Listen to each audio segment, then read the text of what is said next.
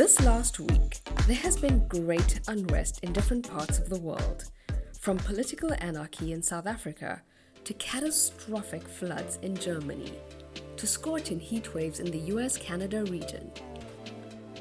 In light of all of these events, we reached out to South African-based psychologist Rakkie Beekram and mental health blogger for some tips on how to self-care during a crisis, especially when your body is in fight or flight mode.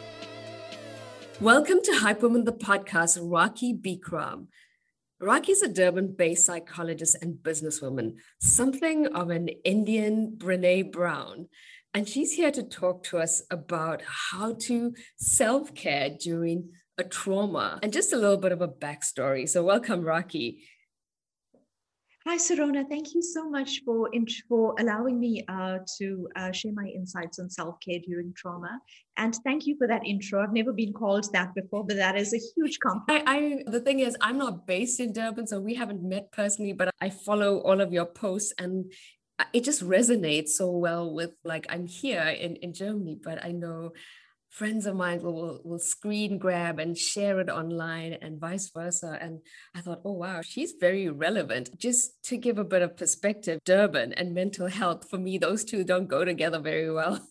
It's like you tell somebody, you try to set boundaries or mental health. It's just not a thing that we have been accustomed to. And I'm curious about how you found your niche in this city.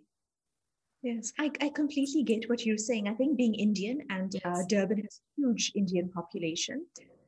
Mental health is not something that is talked about often enough. There's still stigma about help seeking. Things like self-care seem to be selfish because we grow up in a society where self-sacrifice is praised, which self-sacrifice is great. But we're never taught by anyone. We've never had role models for taking care of ourselves, and it doesn't come naturally to us. And sometimes we might be frowned upon. So I think my profession has allowed me to see that, to recognize brown mental health, if that's what we could call it, and within Indian communities, especially such as in South Africa. Wow. Yeah. And tell me, in the last week, so just to put this into context, we were going to do a podcast a long time ago on I think it was, I can't remember what it was about, but then events happened last week that I was like, okay, can we please do this? Because this is relevant. Tell me what has happened last week in KZN, because here on this side in Germany, we've had floods that was just like epic proportions. It's just like since World War II, there's never been so much of devastation. And it hasn't affected me personally, but I know people who lost their houses, and the numbers are counted to the amount of people that have lost their lives. And it is traumatizing. This will affect people differently, but I also know my family in South Africa have experienced another kind of trauma all in the same week. So you tell me from your experience, what happened last week?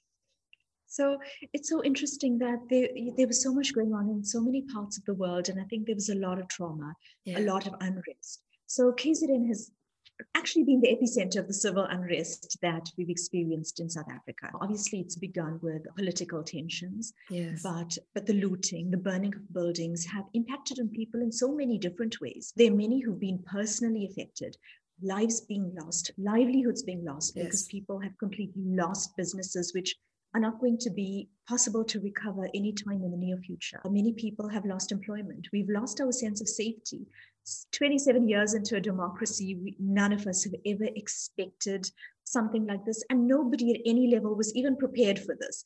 I think we could see it from the top right to the bottom. None of us were prepared for what we faced in the last week. Our basic sense of safety and security was threatened, from our physical safety to the fact that we could not access food easily. And these are things that we rely on for our basic survival. So the trauma that we experienced was on a completely different level than anyone would have expected that we would have. I know. So something that you pointed out was really interesting is that all of this was just unexpected. And so it's like this shock to your system. I know for me, I spent a lot of time last week just doom scrolling when I found out. At first, somebody sent me a picture of Reservoir Hills Mall being burnt down. And I thought, I grew up in Reservoir Hills. So I know this area, I know this mall. I've been there so many times. But I was just like, oh, just a riot, not a big deal. But then I saw all the other places getting burnt down. And I was like, oh, what is going on now? And I didn't sleep. I didn't sleep for like the whole week. And I would wake up at wait till 6 in the morning and then message my family to see if everyone's still alive. But I literally had like knots in my stomach. And I had so many other things going on, like work-wise, that I thought that just took a back seat. I myself didn't know how to deal with this, and I wasn't even there. Like, how did you deal with it? What was your first thoughts and reactions when you realized, okay, this is not normal? Okay, so before I even get there, and just to what you've said about you being in a completely different continent, and thankfully the time zone helps because there isn't a time difference for now. But do you know, in order for us to experience trauma, we do not have to directly experience it. Just witnessing the trauma or hearing about it, watching the news, checking social media, checking in with your family and listening to what they've been through, that is already a traumatic experience, even if you were not directly there. So you could be halfway across the world like you are and still experience the trauma. So for me, I recognize as a psychologist, I think we overthink about everything.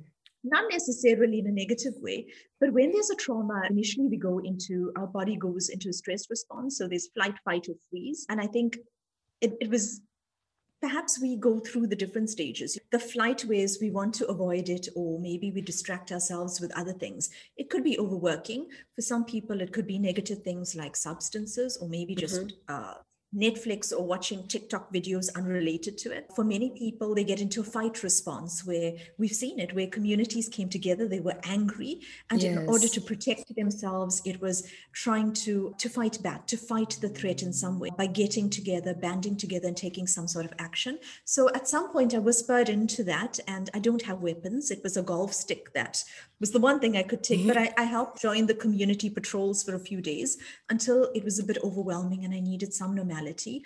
But so there was a flight response, but mostly I went into a freeze response, which is being completely demotivated, unproductive, not knowing what to do, overthinking it as well about the bigger political implications for our country.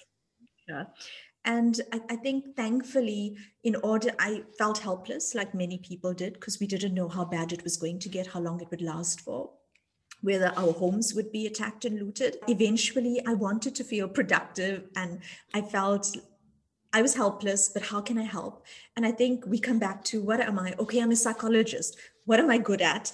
And that is when I used the platforms I had available to me to try to make sense of it, not necessarily to spread positivity, because I don't believe in toxic positivity. We were going through a real trauma.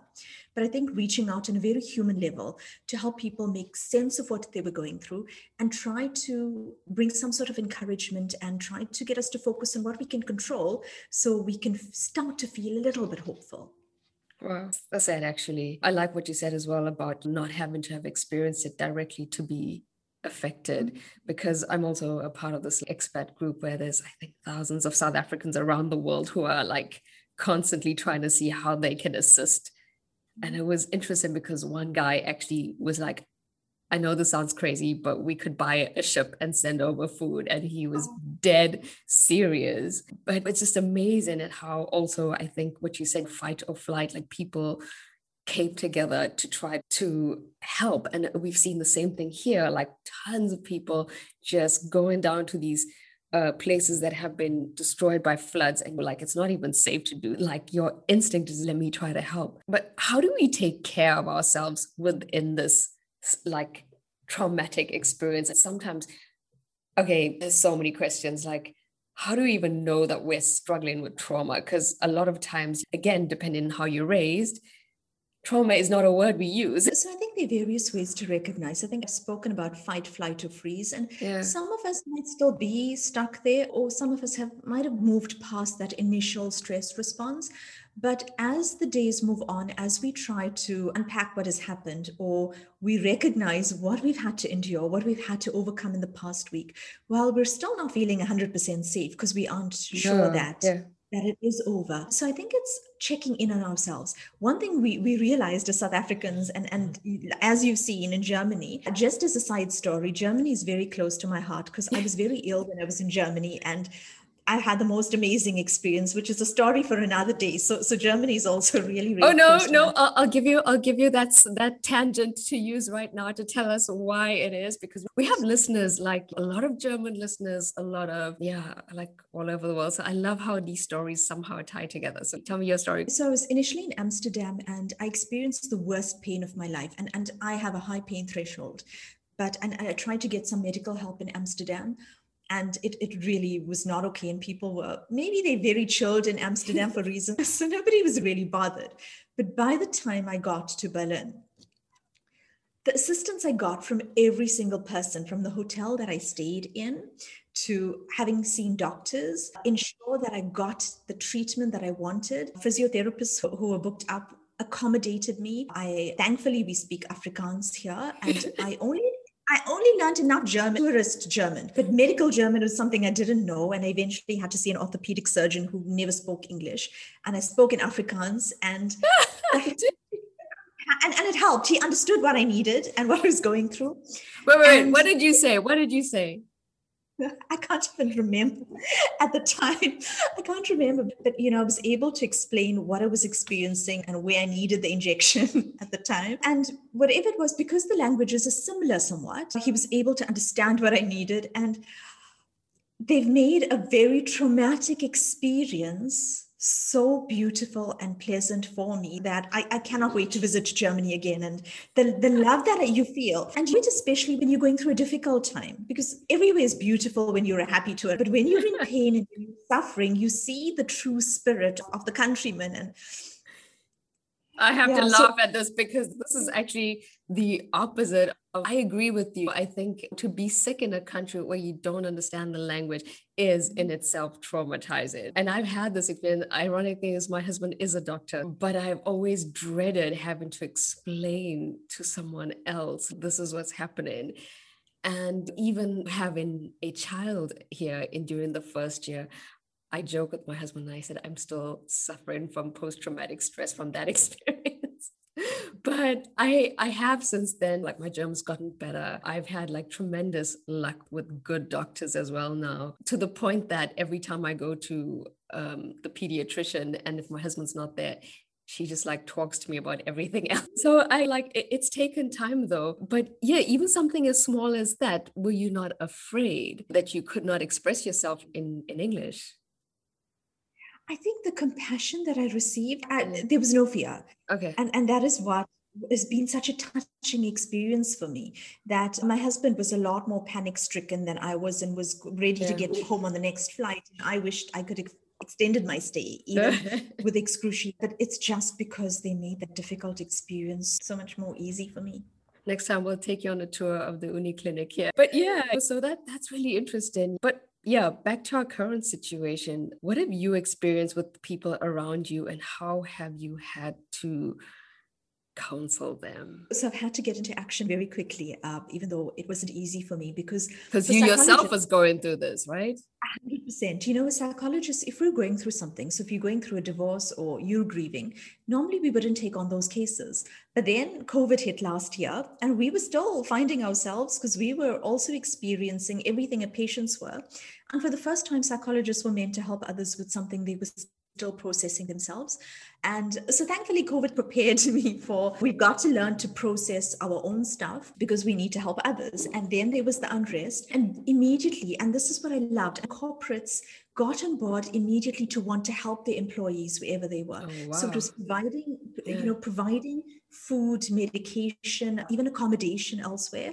And then Yeah. also thinking about the psychological support. I mean, on Tuesday already, I've had last week, a day into it, I had corporates reach out for me to assist. So I think it's, again, for me to ground, I've had to feel it myself. So the first thing I had to do was go through my process of feeling, acknowledging, etc. And then to find my sense of agency. But it helped me because I Yeah. felt purposeful, that Yes. I can use whatever strength I already have, which is my profession and my professional background, to help other people who are going through it.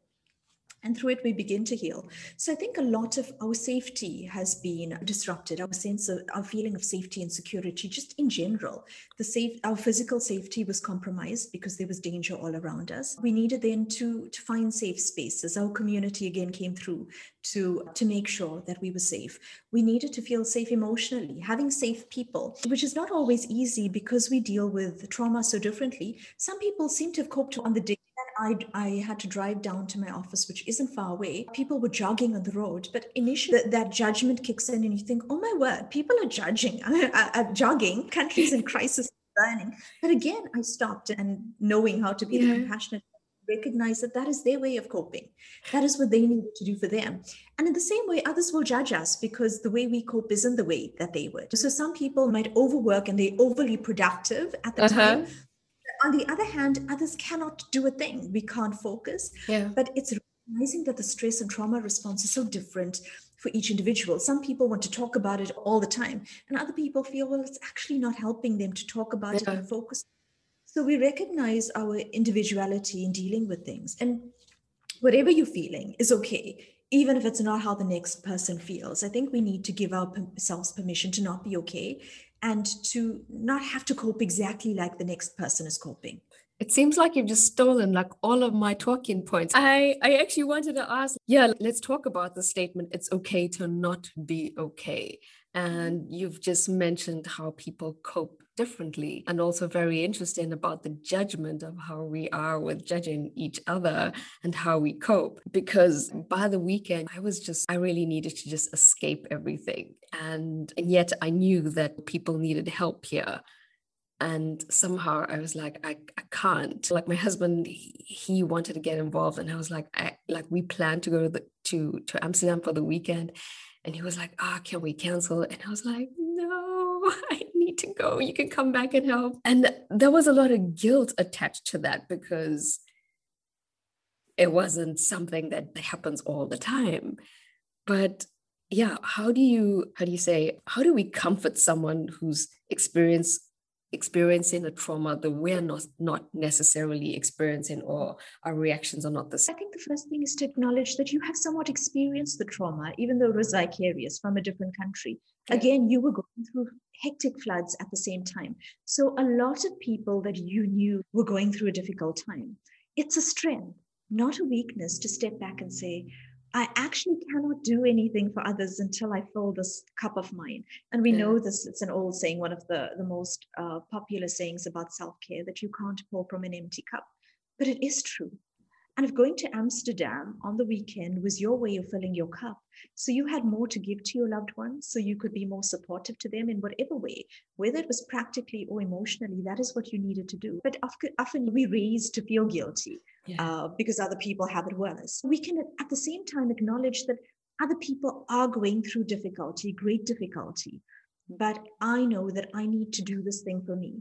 Whether it was going to Amsterdam, whether it was having sleeping for a whole day or binge watching Netflix to escape for a while, before you filled your cup enough to give to others. We must recognize that we're of no use to other people if we cannot take care of ourselves first. So there will always be people that will judge us or shame us for it. Let us not be those people that do it to ourselves, that internalize that external shame and guilt. And often it comes from our upbringing, because we're taught to always pray for others and do the right thing. But we're learning more and more that in order to help others, we need to be okay for ourselves. If you have kids, you have to take care of yourself. It sounds counterintuitive. There's no way that you can be a good parent if your cup is completely drained because you have nothing to give to your kids. So not only do we need to model taking care of ourselves, but we also need to recognize that in order to be a good parent, a good partner, a good employee, a good employer, we need to fill that cup. So if going to Amsterdam is what it is, and explain it. And when it's someone personally like your partner, to say, I know that you want to help. In order for me to help, I just need to help myself in this little way first, and then I'll have more to give. So I think it's communicating about it so there isn't misunderstanding and there's less room for judging the other person. Absolutely. I love what you just said. Let us not be the ones to judge ourselves. That's really huge. Let's talk about exhaustion, because we're still in a pandemic. And I know the situation in South Africa. I've been one of those people who've lost 3 relatives in a space of 3 weeks. And like, when I speak to people here who've been through the same, people are exhausted. And yet, at the same time, life goes on. We have to be productive. We have to carry on. But let's talk about unhealthy ways of dealing with this trauma. What does that look like? When I spoke about flight, fight, or freeze, sometimes we flight, we want to run away from whether it was dealing with COVID or the third wave that we're experiencing in South Africa. And believe me, KZN for a while, we forgot about COVID naturally. But the fatigue was there. This year has been exhausting enough already, even before this occurred. We were not in a good place. And I think it's important to acknowledge it. That and be compassionate enough to recognize why we're in this place. So it's not because we are lazy or we are demotivated. It's because we have been going through a lot. So we need to cut ourselves some slack for that, to recognize, listen, this year has been hard. We thought 2020 was difficult, and there was 2021 saying, let me show you. And 2021 has been a hard year. So there's been the COVID fatigue and now the unrest. So often in times of trauma, because our body again goes into flight, fight, freeze, there's a lot of adrenaline, which means that one of the things will be affected is our sleep. And the simple explanation for that is because our body senses there's danger, we're on high alert to protect ourselves. But sometimes the danger subsides, but we still can't sleep because we're afraid, because our mind there might be a false alarm of what if there's still danger. So we haven't slept. You're in a different continent and you also have lost sleep about what you've been seeing on the news, on social media. So we need to acknowledge that we're tired. Also in times of trauma, we're not always very connected with our bodies. And I can tell you the wisdom that comes from our body is incredible. We've got to take time to slow down and tune into our body and notice, what is our body telling us? What do we need? Do I need to sleep, rest? Do I need to exercise? Do I need to breathe? Do I need time in nature? The body will always tell you what it needs. So slow down and tune into that. Like I was saying earlier, we were so good at checking in on other people that we need to start checking in on ourselves to, how am I doing? What do I need? That's so hard to do, but so necessary. And I definitely try to follow this because I think I was listening to something else about how anxiety impacts, I think, the onset of chronic diseases. And how can people listen or be more in tune with their body? What do you do? Okay, so what did I do? So I'm naturally anxious. So I had to learn to deal with anxiety for a very long time. But also in my profession, I listen to things on a daily basis that are not always easy to hear. I witness suffering as part of my my daily life. So at my own time for spirituality, for prayer and meditation is crucial. I start off my day without looking at my phone. Okay. Many people are still in bed and reach out for their phone. So I take a few minutes to compose myself at the start of the day when I open my eyes. I repeat affirmations to myself so I can start my day on a good note, whether it's saying, and I'm realistic about it. I'm not overly optimistic or unrealistically optimistic. Even when everything's burning around you and the gunshots are going off? I'm realistic. So for example, I would say that I'm going to have a calmer day today. I would never say in the midst of unrest, I'm going to have a fabulous day, because there was no way there was a fabulous day possible. But I would say I'm going to have a calmer day, or I'm choosing to have a more productive day today. I think it's important to be realistic, but starting your day in the right frame of mind. Personally, for me, like I said, prayer is important because I need some way to ground myself. I think our larger spiritual beliefs are important when you're dealing with suffering of so many people. That we've also got to understand suffering, but it's also wanting help from a higher power so I can be of help to other people, so I can make some difference, even if it's to one person. That makes a lot of sense. Yeah, we might have people who are not spiritual, but I totally agree with you. So yes, what is the feeling like now, like around you in Durban? What is it like? I know that you said there's still a lot of uncertainty. It just reminds me of this one quote: the only two things that we're certain of in life is death and taxes. And this just completely reinforces everything. But what is the feeling right now, and how, what is the stages of recovery? I think everyone is in a different place given what their personal experience has been. So this week, many have started to regain some sense of normality, trying to go back to work as normal. But many haven't had work to go back to because businesses, because their workplace has been looted and completely burnt down and there's no physical structure. So I think prior to this, many people were working from home anyway, but many people's livelihoods have been disrupted. So even for those, I was able to return to work because of what I do, but it was very hard for me to return to work because I'm very mindful about those people who had no work to go back to, who've lost their Yes. businesses during this time. So even in regaining some sort of normality, it has been hard. People seem to be feeling a little safer given that there hasn't been anything significant that's occurred. Their underlying issues are Yes. racism, whether it's a smokescreen for bigger issues that have been created or have reared its ugly head in society. So I think there's a slow sense of safety being reestablished as we speak. But I think at the back of our mind, we're all cautious. I've Yeah. spoken to people who've said that the one thing they've learned is to never not have enough groceries to last 2 weeks. And people have, and I don't think they were unrealistic in doing that. We always want to No. caution against piling and panic buying, and we've got to be mindful that there are other people who need stuff. But when you people who were left in a position with nothing to eat, and that was the reality, doesn't matter how much money you've had during the Oh last week, yeah. there was no shop and there was no bread available, something we depend on Yeah. and perhaps even take for granted. So I think that it has affected us. We are always changed by trauma. South Africa and is our true South African spirit, that spirit of Ubuntu we speak about, has just been so prominent. I Yeah. think it's helped a lot of people rebuild hope because even sooner than we could even think of it, people were rebuilding, getting together. No. The help was the one thing. When you speak of someone in Germany wanting to buy a ship to send supplies to South Africa, that just tells you about the heart of South Africans wherever they are in the Yeah. world. We've seen it, every person that's reached out. I've seen so many offers of help, whether it was for baby formula or nappies or for a loaf of bread. People went out of their way to try to help other people. Having said that, there's something in between that might be missed for few, and that is Yes. grieving and mourning what we've been through. And I think if we kind of skip that, there's a possibility it might impact on us in the long term. And I'm not, like I said, I'm not unrealistically optimistic. Right. Neither am I, but I'm being realistic. Being a Yeah. psychologist, we want to avoid or prevent post-traumatic stress disorder from developing later on. And part of that If is I can feeling. just stop you quickly, sorry, because this is akin to sometimes you're in this toxic relationship where you have this huge fight one night, the next morning you're like everything's fine again, and but nothing's been said about what just happened there. I think some people are in that process, but many aren't. And again, because we all cope really differently, trauma and with stress, sometimes it's avoidance, not even wanting to go there. But it's important to go there, to Yes. acknowledge whatever losses we have experienced during this time.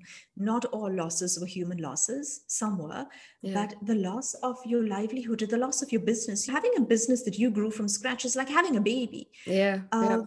Only you would know the blood, sweat, tears, and sacrifices that go into that, go into building a business, and to have it completely non-existent. Yeah. It's also hard for those to see others go back to normal when they don't have a normal to go back to.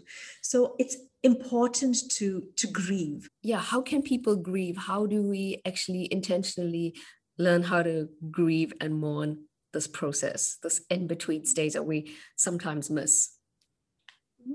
And grieving does not mean that we need to be sad or crying all of the time, Uh-huh. but it means making some space in our day, some space in our lives to grieve, to feel so we can heal. Mm-hmm. And it's just quite time to process what did we lose in this time and to Right. mourn those losses. So whether it was a loss of life, whether it was a loss of business, a place of employment during this time, our sense of safety that we lost, that we perhaps felt beforehand, or even familiar spaces, whether it was a shopping mall, like you said, you've lost a familiar place, being far away, but it was something that was familiar, something that was very normal for you was no longer there. Yeah. And we need to grieve. So if you need to cry, and crying is a lot easier for females because, we cry and it's a lot more socially acceptable.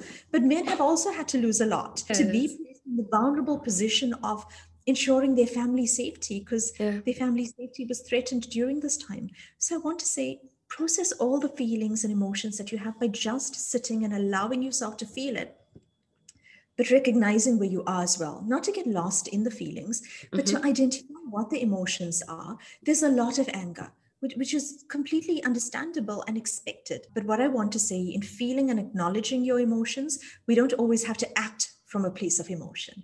We must still Thank take you. time to feel it and pause and think before we make especially big decisions about Right. how to forward. How do you feel safe when everything is uncertain? I think it's focusing on the different aspects of safety. So the reason we often feel out of control or helpless is when our focus is on things that are not in our control. Mm-hmm. So it's choosing to focus or refocus your mind on what is in my control, what is in my direct control. So if you focus on the army is not deployed, where is the army? What is the government doing? Of course, we will feel enraged and we will feel helpless. But when we focus on what is in my control to feel safe, so what is in my control to feel physically safe? Are there other measures that I need to take to make my home physically safer for me? During this time, we've all, I think, developed networks that we might not have had before. I know my immediate neighbors and I know nobody else, but now I know a lot more people. So building on those networks and knowing who our support is in this time, who are the safe people that we can speak to, compassionate, who are non-judgmental, who are empathic, where we feel safe and heard and validated during this time. Also being safe for ourselves. Are we safe for ourselves? Do we allow ourselves to heal, to feel what we need to? Do we make healthy, like you spoke, healthier coping choices? Are we turning to past behaviors that worked maybe in the past for us that don't serve us anymore? So it's general. Children regress in times of trauma, but so do adults. So children thumb sucking, but as adults, we might, if alcohol worked in the past to numb and block things out, we might go back there, or over-the-counter medication that non-prescription, or sometimes going back to unhealthy relationships that we might have left in the past. But because it was familiar and we're wanting a sense of familiarity, we go back to what's familiar, but not necessarily good or healthy for us. To be mindful, are our coping mechanisms serving us where we are right now? That is so enlightening. Wow, that's very interesting. I never thought about it like that. But yeah, wow. So we have to recognize this. How do we stay accountable to ourselves? My thing is doom scrolling. I'll just scroll and scroll until my wrist is hurting. And I think we realized with COVID and even with the unrest last week was the doom scrolling was further exacerbating the anxiety that was already there, where anxiety is a very normal reaction to an abnormal situation. We've had COVID, very abnormal.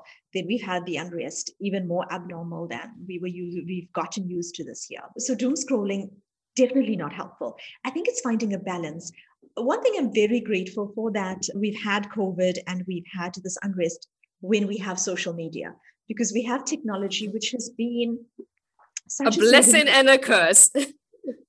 Exactly. We're able to keep informed so we can keep ourselves safe, because we have access to information to keep ourselves safe. We can access support in that way. But on the other end of the continuum, it makes us more anxious when we're reading things that are not always helpful for us, or we're reading sources of information that are not always reliable, or we're reading the comment section of something where we know they're keyboard warriors and people who are evoking more fear in us. So I think it's finding a balance between choosing reliable sources of information and having a balance between what information we access online. I think that is completely crucial for us. I wanted to talk about something, because this idea of trauma has been on my mind for a while now, not just since this incident, but I think we're still in a pandemic. For the most part, life seems to have gotten back to normal, except the world isn't what it was. We've traveled even in a pandemic, and I can tell you, the whole process, even with your kids, it's your mask up, you're doing, how do you say, your social distancing, you're wearing masks, you're doing the tests, sometimes 2 tests, and it's different. Everything is different. You're hypersensitive as well. Is this whole time and period in our life, is that going to be a whole trauma as well that we need to get therapy for later on, or how? It seems pretty much like we call it the new normal. Except it's not normal. So for now, we probably can't even remember what life was like before the pandemic even started. I think it's how we process it and how we move through it that will influence how we cope later on. Mental health, for example, there's always been a mental health challenge in the whole world, but we're seeing more mental health problems during this time. But paying attention to it and getting help for it when you need to is what will help us. Staying in the present or being mindful is something that always helps me. So it's not that we should never plan for the future. We must. But I think it's important to embrace and live in the present, knowing that everything is temporary. There have been pandemics before, but pandemics have ended. And whether you believe it or not, life does pretty much go back to normal. Like I said, we will be changed by what we go through, but it doesn't necessarily have to define us. And I think we've seen between the waves, many people had gone back to, many people were living like there was no pandemic. So I think that overall there's a sense that we will reestablish some sense of normality, but for now we're here. And it's important to remind ourselves that as much as life has changed, as much as we might feel robbed, that the measures that we have to take are protective. They're meant to help our families, to keep us safe, to ensure that we survive this, that we overcome it. So focus on what you can do in the present for yourself, because this is all, we can only ever act in the present. The past is gone. The future will take care of when we get there. But when you do the best you can with what you have, where you are, things take care of themselves in future. That is so true. That's really amazing. I always say, take care of the little that you have and the rest will take care of itself. Just to wrap up, I think you mentioned somewhere, was it on social media, that things could have been worse. How does this statement help us cope? Okay, so I probably taken out of context. So okay. No problem. Explain. Yeah, so I think it can be very invalidating to say that to someone who's been through great trauma, that it could have been worse. But I think one of the stages that we eventually go through after feeling, after grieving, to come to how could the situation have been worse, just to give us a little perspective, but certainly not to invalidate the trauma and the loss that we've experienced in this time. But we can only ever get to that phase when we've been through the stages of grieving and starting to heal, where we ask, and I do this for myself, in any stressful, difficult situation, I do ask, how could the situation have been worse, to give myself perspective? And we're able to realize that what we thought was 10 out of 10 on the disaster scale, maybe it's 7, maybe it isn't really. And I'm able to answer the question to say we were able to have food to eat during this time, or our family was kept safe during this time. So it's choosing to not solely focus on what was negative, acknowledging that there was a lot negative about it, but focusing on also trying to find those glimmers of hope and those sparks of joy, to recognize that people do come through for you. Absolutely. That we're more resilient than we ever realized we are. We don't recognize how resilient we are unless we're thrown into the deep end like we were, but we swam to the shore. We really did. And one thing that really helps me ground myself is a quote by Jon Kabat-Zinn, who was one of the founders of mindfulness-based cognitive therapy, which says, as long as I am breathing, there is more that is right with me than is wrong with me, no matter what is wrong with me. Whew. That's funny. You just took the words right out of my mouth. I was going to say that is really powerful and it's so true. Because when I was speaking to my parents last week, when all of this was happening, and I'm not there, I can't hug my parents. I can't tell them everything's going to be okay, because here I am in a first world country. I'm not struggling the way you are. And then I could see that they were struggling too. And I just said to them, we have a business as well. They were worried about their business. And I said, don't worry about that. Live till the end of today. And if you survive the end of today, then just be grateful for what you had today. And they were like my dad was like, okay. But the next day he was like, that actually helped me sleep at night. Wow, well done. And I think it's so true that we catastrophize so much about the future, that we bring the anxiety about the future into the present. But the thing that we catastrophize about may not even happen. So we have suffered unnecessarily. We then are responsible for our own suffering. Oh, I was doing that. All the time. I was like, oh my God, these poor kids, they don't have any formula. I had a friend who's like saying to me, we have someone who has a kid and she doesn't have any formula. And I was like, okay, what can I ask her? What can I do? And then, within a few days, everything was sorted out. But it was really amazing to see how people come together, both here in Germany and in South Africa. I even said to my husband, I'm so jealous now. Yeah. Side note, I see that you've also started an online business, like is it jewelry or a jewelry line or something like that? How did that come about? Yes, so I think the COVID has been a very difficult time. And I think this started, especially in the second wave, really, when I was dealing with COVID loss on a daily basis. Every single day, I was seeing who are dealing with COVID loss. And loss is hard, but loss during COVID and due to COVID has brought about complications we've never seen before.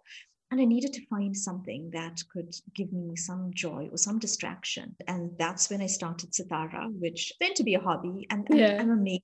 And I think the most beautiful part is when women say that it helps them feel beautiful, because I just started it as something to keep myself distracted. This is really hilarious. The part of it that really helps me is I name all my pieces. and naming all my pieces, it might sound like the silliest thing in the world, but that is something that gives me so much joy, because it distracts from all the darkness around. And that has kept me going during this time. So I didn't expect it to grow as it did. Interestingly, my grandfather was a jeweler, but this was never in my mind. I cannot draw to save my life, but I eventually started to design my own pieces. And I've started to now design, which has made it's been a beautiful outlet, creative outlet for me during this time. Yes, that's the beauty part of this period. There's always some kind of lightness that comes out of all of this darkness. So thank you so much for joining me today. Thank you I know that you're fully booked this week with so many other interviews on this topic. And yeah, maybe we'll chat again soon. Yes, thank you so much for inviting me. I'm so glad we did it. And I guess the time worked out perfectly that we did it now, when perhaps these topics are much more needed. So thank you, Sirona, for inviting me. And I enjoyed and loved talking to you today. Hey, friends. Thank you for listening to our podcast. Just a quick announcement. We've got a new website out. I'm so excited to share this with you. It's been months in the making. Head over to www.thehypewoman.com. That's woman with EN. Share it, like it, tell us what you think. And for those of you who thought about starting your own podcast, but you have no experience or no idea where to start, well, guess what? I'll be doing a workshop on the 15th of August on how to start your own podcast. So bring your questions. I'll share all the things that I've learned in the last year, and head over to the website. There's more about the workshop on under online workshops. And I look forward to hearing more from you. So thank you for listening.